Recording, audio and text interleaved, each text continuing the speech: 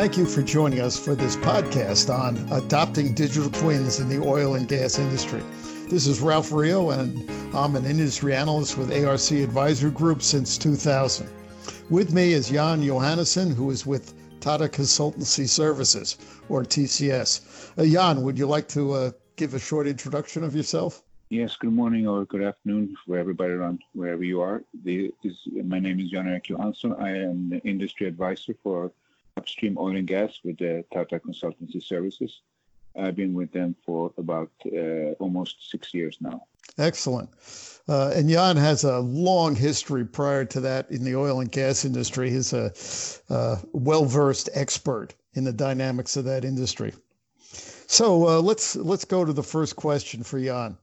The oil and gas industry is often disrupted by events, and the current COVID-19 pandemic is certainly one of them that has caused a lot of chaos, both from there was an oversupply, and certainly the COVID-19 pandemic caused a reduction in demand. Those two things that are just generating all kinds of chaos in the industry. Jan, if you could just give us your thoughts for managing this chaos.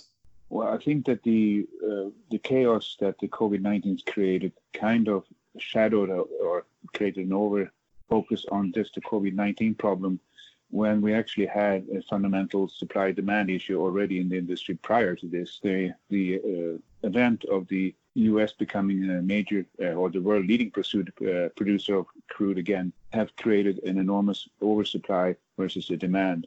The COVID-19 situation just amplify that, particularly on the demand side, as the demand side went down to almost zero. So I think there is where we see the effect. So what do we do for this? I mean, how do we manage this chaos? Well, I think that with the tools that were, or the solutions that was being worked on prior to this pandemic is the same tools that we need to focus on now, but maybe a little sharper, but it allows us to put solution in place that will last after this pandemic has gone by and benefits the industry in the long term. I think TCS has been quick in this and focused something we call our Business 4.0 model, that is providing services and support in a very much an agile fashion, which is location independent and allows us to work with remotely. We've been able to put more than 85% of our workforce on working from home during this pandemic and still being able to service our customer. Agility for the industry is important. TCS has been leading the way here by declaring that we will be an agile company by 100% by the end of 2020. So I think that this is things that we are going to have to look at going forward. Just make sure that we do not overreact to the pandemic, but put tools in place that will last us going forward.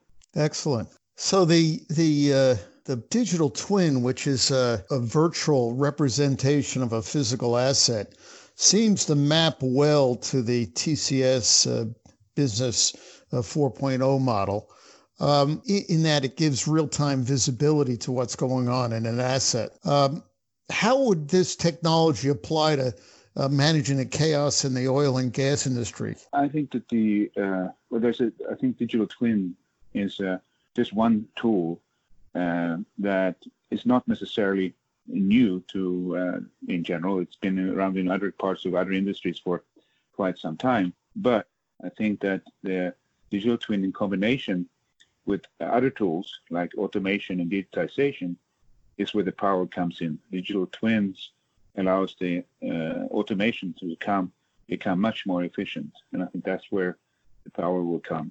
Wow. When you talk about the automation becoming much more efficient, I've heard of digital twin improving the operation of equipment and preventing unplanned downtime. Are those the kinds of aspects of efficiency that you're referring to? Partially, I think that the one thing that in the TCS operating model is also what we call the machine first model, which we're saying that if the decision is, well, who can do this task, let's try to do it with the machine first. So can we automate many more tasks? Now, digital twin providing a real-time model where two things we can do with it. One is obviously we can simulate the automation efforts prior to actually implementing them. And secondly, once it's up and running, the digital twin can process and provide the data into this particular task or process that we have automated, and we can monitor that on a real-time basis. So I think digital twin plays two roles in this. I think the automation will go further than just helping us seeing what for example, if a particular piece of equipment in terms of maintenance can become predictive, but it's also in how does this piece of equipment play in to the overall asset if you have a complete picture of your asset. Wow, that's a very comprehensive and thorough explanation of digital twin. I like that. Analytics are also a key aspect of digital twin. Of course, the analytics need good data to operate in well. Good data yields good results. Can you talk a little bit about the issues that occur with the data? Yes, I think data is near and dear to my heart. It's been that for, as you pointed out earlier, my career in oil and gas has been around data, and I think that we are as an industry discover now how poorly we have managed our data, and we are now realizing that to run analytics and to use these two automation, digital twins, machine first, that we said, machine learning, etc. Data has to be good. Data has to be clean, clear, verified, so that you can trust the data. I take an example. If you automate the drilling process, you want to make sure you got good data, because you don't really want something wrong to happen while you're drilling a well somewhere, and you maybe have some incidents that you need to manage that usually can be managed by an automated fashion if you have good data. If you have wrong data, you get a wrong decision. So I think that the data is critical, and the industry, but you can see that a lot of people are now waking up to it. We see creation of chief data officers, etc. That data is becoming important. Wow, excellent. What would you recommend for managing the data? You've given a very good explanation on why data quality is important and why it needs to be managed. But do you have any recommendations for managing the data for real-time digital twins? Yes, I think yes, I do, but I think I'd like to add a little bit from the previous question. We're also looking at a lot of more data types, trying to enter into if we want to do proper analytics and automation. I think the integration between IT and OT, the back office data with the operational data, is becoming vital. We also have what a lot of in the industry calls dark data. We saw the written reports and all that knowledge that was put on paper but never really entered into the digital world. That has to come into place. So to do that, we need a much stronger data governance than we have at present. And one of the things that seemed to help a lot, I think the Sarbanes-Oxley Act showed it to us, is that if you add financial value to data, like you do on asset and equipment, etc., suddenly people pay attention to it. And I don't know if that's a solution, but it certainly would help focus management's attention to the value of the data.